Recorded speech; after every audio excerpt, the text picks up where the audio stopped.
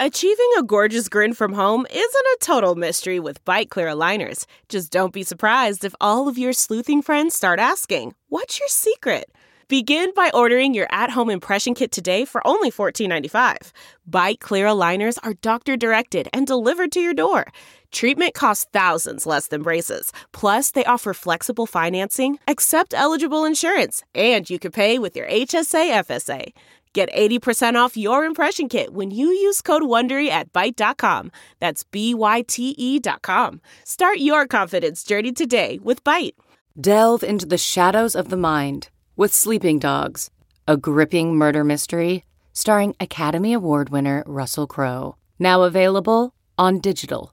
Crowe portrays an ex-homicide detective unraveling a brutal murder he can't recall. Uncovering secrets from his past, he learns a chilling truth. It's best to let sleeping dogs lie. Visit sleepingdogsmovie.com/Wondery to watch Sleeping Dogs, now on digital. That's sleepingdogsmovie.com/Wondery.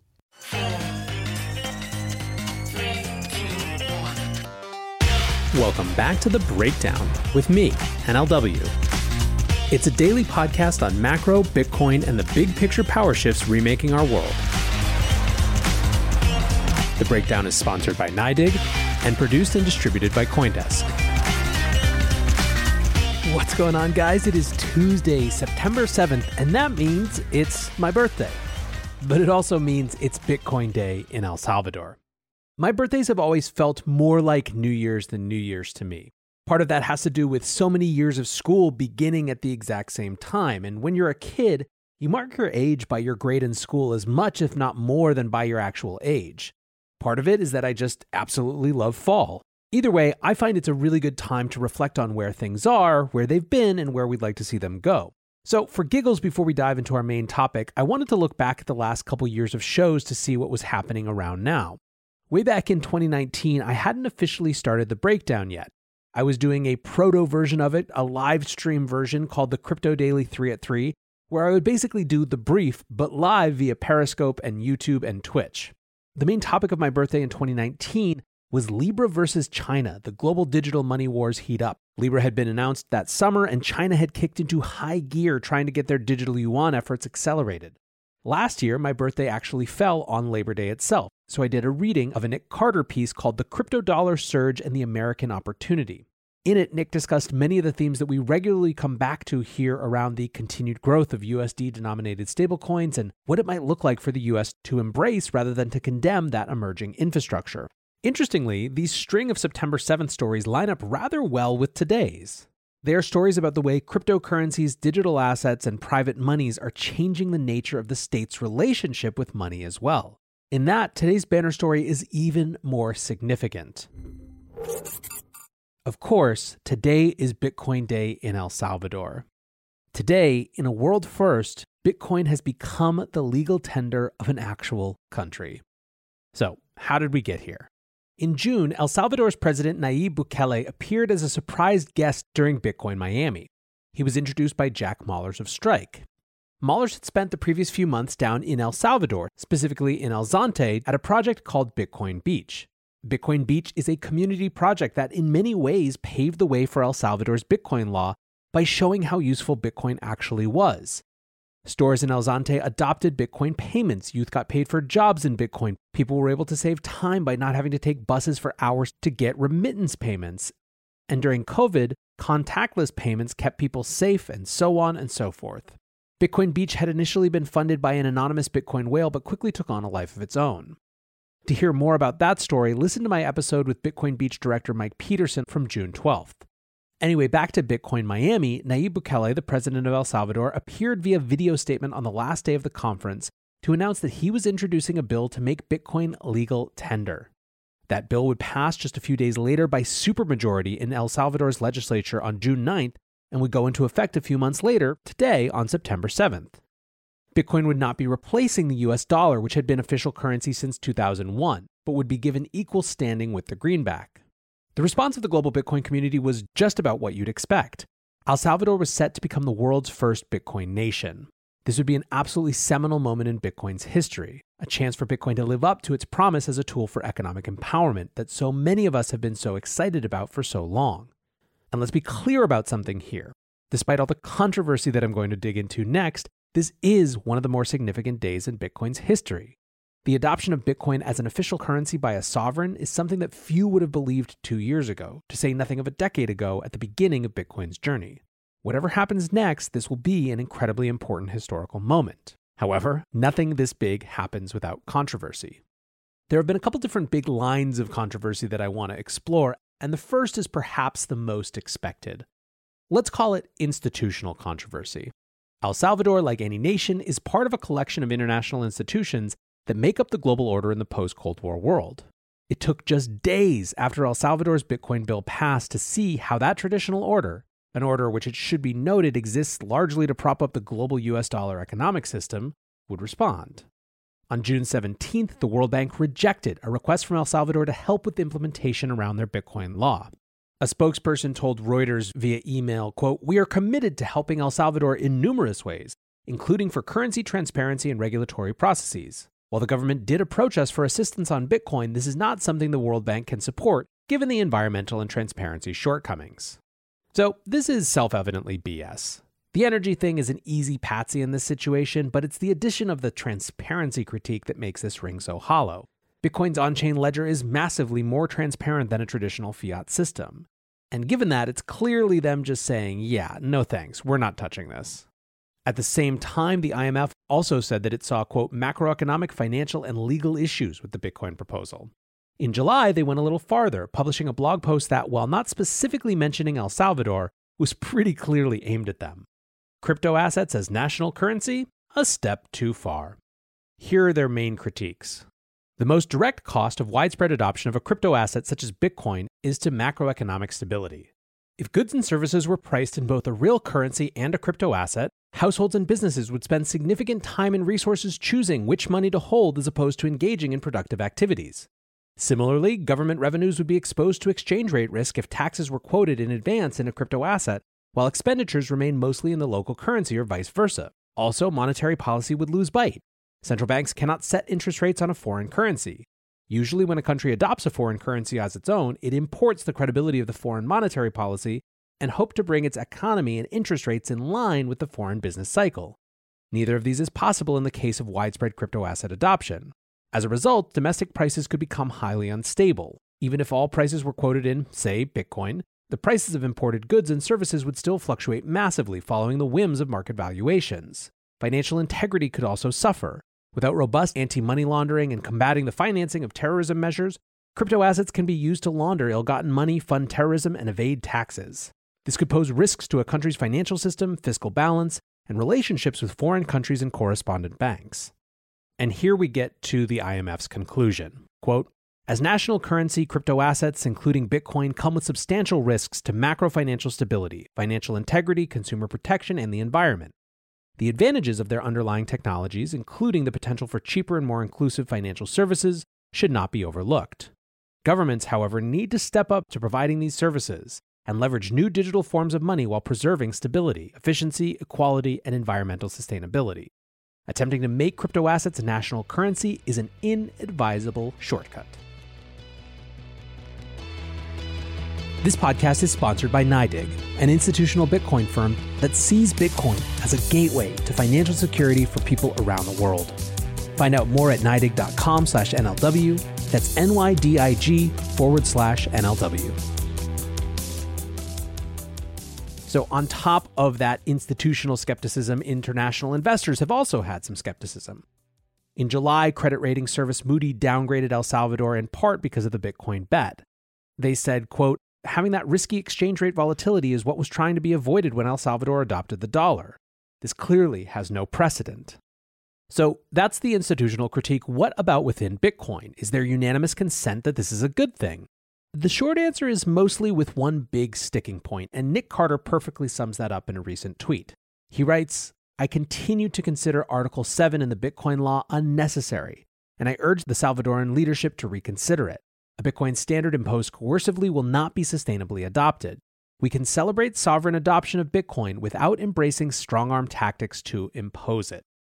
So Article 7 that he's referring to says every economic agent must accept Bitcoin as a payment when offered to him by whoever acquires a good or service. Nick Carter wrote earlier in the summer what that means, saying, quote, to the critics led by George Selgin, this amounts to a forced tender mandate that goes far beyond a mere legal tender law, which would declare a monetary medium an acceptable but not obligatory medium of exchange, and moves into the domain of coercion. Now, I've gone over this in other podcasts before, but for those of you who aren't familiar, there are some caveats in other articles in the law. Article 12 provides an exemption for those, quote, who do not have access to the technologies that allow them to carry out transactions in Bitcoin. And Article 8 also says that the state will, quote, provide alternatives that allow the user to carry out transactions in Bitcoin and have automatic and instant convertibility from Bitcoin to USD if they wish. So then, the critique is that it's coercive to force merchants to accept Bitcoin. The way that the state has tried to build caveats into that is saying that if they haven't provided them with the technology to do so, obviously they can't compel them, and that if they don't want to hold Bitcoin, it can be instantly convertible to cash. On that latter point, the government is starting with a $150 million fund to instantly convert any Bitcoin that merchants are compelled to receive to dollars before they actually receive them. In other words, merchants are going to have to use a Bitcoin wallet to accept Bitcoin, but they have the option to convert it to dollars instantaneously. I've reflected on this for a while, and I think that the issue has to do with optics and perceptions as much as reality. Simply put, it's a bad look for any government, but this government in particular, to be aggressively imposing something, especially something decided so quickly and implemented so quickly.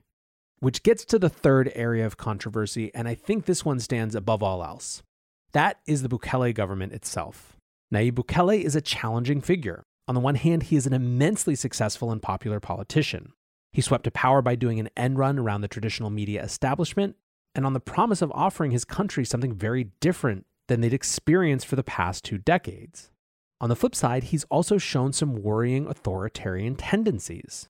The most notable of these was the so-called 9F incident when, in February of 2020, in order to compel legislators to approve his plans for a $109 million loan from the U.S. to enable his new security plan, he brought 40 armed soldiers into the Legislative Assembly in an act that some say was about intimidation. Over the past few months, there have been a number of demonstrations against the Bitcoin law, and what seems sort of clear, at least from afar, and to the greatest extent that I can tell, which is obviously limited, is that there are more protests against Bukele and the way the law was rammed through, and really just the way the government is doing things in general, than they are about Bitcoin. Here are some additional thoughts from Mike Peterson at Bitcoin Beach. How to make sense of the anti-Bitcoin views in El Salvador in historical and political context. What are valid concerns and what are not? First, it is important to realize that Bitcoin in El Salvador has become more political than COVID in the US. If you don't like Nayib Bukele, you now think Bitcoin is dangerous and bad for the country. If Nayib Bukele had made Bitcoin illegal, they would have been protesting against that. The vast majority have not taken a moment to even attempt to understand Bitcoin isn't the issue. That said, there are also many Nayib Bukele supporters that are also against the law. There are deep historical scars from the abrupt dollarization in 2001 that many Salvadorans feel hurt the poor and benefited the wealthy. They felt the government lied to them. Now the government is telling them they will be free to keep using dollars, but they are afraid that this will not be true, and that the government will filter the dollars out and they will be forced to use only Bitcoin. Obviously, introducing Bitcoin as legal tender is very different than what happened in 2001, but to the majority of the older people it seems like déjà vu. We understand it would be impractical at this point in time to solely use Bitcoin and there's no incentive for the government. There are concerns that because Bitcoin is such a more efficient way to transfer money, it will be used in scams and pyramid schemes. This will definitely be widespread and people who don't understand how Bitcoin works will be more susceptible. They see lots of similarities in the way the Bitcoin law was rolled out overnight. When the country was dollarized, the people were told they could continue to use the Salvadoran colon. In reality, over a short period, the colon was taken out of circulation and ceased to be used. For those that don't understand Bitcoin, they don't understand why this time it will actually be different. I think that is very understandable. Those who want Nayib Bukele to be hurt by passing the Bitcoin law are fanning these worries even though they realize that there isn't real danger. So that's a perspective from on the ground, although not from an El Salvadoran, from someone who kind of sits in the in-between. I said a few months ago for me that the main thing with Bukele was that, simply put, I was concerned with some of these signs that we were showing, but he wasn't an autocrat yet. And frankly, if that was his intention, he made a strange choice in choosing an uncontrollable money, if that's the direction he wanted to go. But I also said that all would really matter is what we saw over the months to come. Some of that hasn't been great. Last week, Mario Gomez, an outspoken critic of the Bitcoin law, was briefly detained without a warrant and had his cell phone seized by police. Quote, "There is a deterioration in the freedom of the press and in freedom of expression," said Otto Flores, a lawyer representing Mr. Gomez. "It's worrying, you can't deny it." What's more, Alex Gladstein points to this thread from the executive director of the Americas Division of Human Rights Watch. He tweets, "Bukele dismantles democratic institutions like Chavez, but at a much more alarming rate." Thread. Chavez managed to control the Supreme Court of Justice in 2004, 5 years after assuming the presidency. Bukele managed to control the Supreme Court in 2021, 2 years after assuming the presidency. Chavez managed to bypass the limits of presidential re-election in 2009, 10 years after assuming presidency. Bukele in 2021, 2 years after assuming presidency. Chavez succeeded in removing hundreds of judges from lower courts in 2006, 7 years after assuming the presidency. Bukele in 2021, 2 years after assuming the presidency. What's next? If we are guided by the history of Venezuela, censorship of the press, restrictions on civil society, total impunity for human rights violations, arrests of opponents, electoral fraud. Is the international community going to wait and see if Bukele follows this trend? Now, as with anything, there is much, much more context. The argument that the Bukele administration has made about some of these removals of judges is that they were corrupt. And certainly the last 20 years of El Salvadoran politics aren't a paragon. But as we've seen over and over and over, process matters. I think we need to be careful about uncritical cheerleading, even if we give someone who seems like a new ally the benefit of the doubt and time to prove it. And let's not forget that rightly or wrongly, this government now represents us and Bitcoin on a world stage as well. If they act badly, if they use Bitcoin as a new financial means to cement undemocratic authority, that will have broad ramifications. This is not to say that we have to assume that this will be. Everything comes down to the actual implementation, and there are some positive signs as well. The El Salvador government, for example, just clarified that merchants won't have to use the Chivo wallet specifically issued by them, just that particular wallet would be subsidized so that merchants wouldn't have to pay fees. Look, at the end of the day, this is a massive disruptive change. It's one that could be good in the long term, good in the medium term, but painful in the short term. What sort of forbearance, support, compassion, education will the Bukele government really put behind that transition? I remain hopeful. I think the response of the global financial order is completely to be expected. I think critiques and questions locally asked are reasonable, and I hope that the government realizes that by virtue of the fact that it has passed this law, it can now afford to actually engage with criticism without fear of losing what it seeks. I believe, of course, as you know if you're a regular listener here, that Bitcoin can be a powerful force for the people who adopt it. Like I said at the beginning, no matter what, it's a historical moment. Happy September 7th. Happy Bitcoin Day. Until tomorrow, be safe and take care of each other. Peace.